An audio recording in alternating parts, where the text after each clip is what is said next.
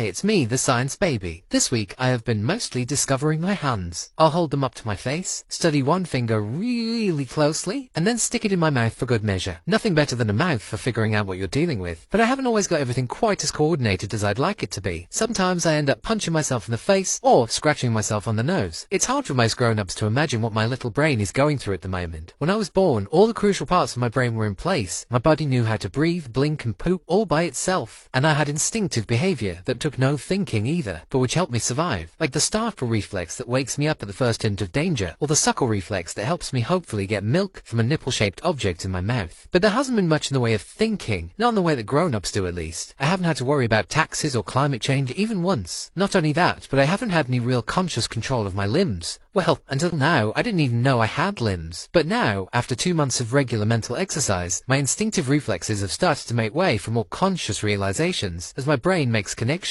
between the inputs from my senses. For the first time in my brief existence, I'm noticing these weird 5-pointed things that seem to be following me around. And if I concentrate really hard, I can even get them to do what I want. And discovering my hands is one of the first big milestones on the road to fine motor control and self-awareness. This double whammy of brain development is the first step to realizing that I'm my own person, with appendages that I can control just by thought, like some kind of high-tech organic exosuit. And by controlling those appendages, I can finally interact with the rest of the world. Eventually, this will all become second nature, and I'll be able to control my exosuit without really thinking about it at all, leaving plenty of headspace for all kinds of thoughts. So yeah, I know I look a bit foolish right now, but this is a magical moment for any baby. Just you wait. I'm going to be able to do great things with these hands, just as soon as I get the hang of controlling them.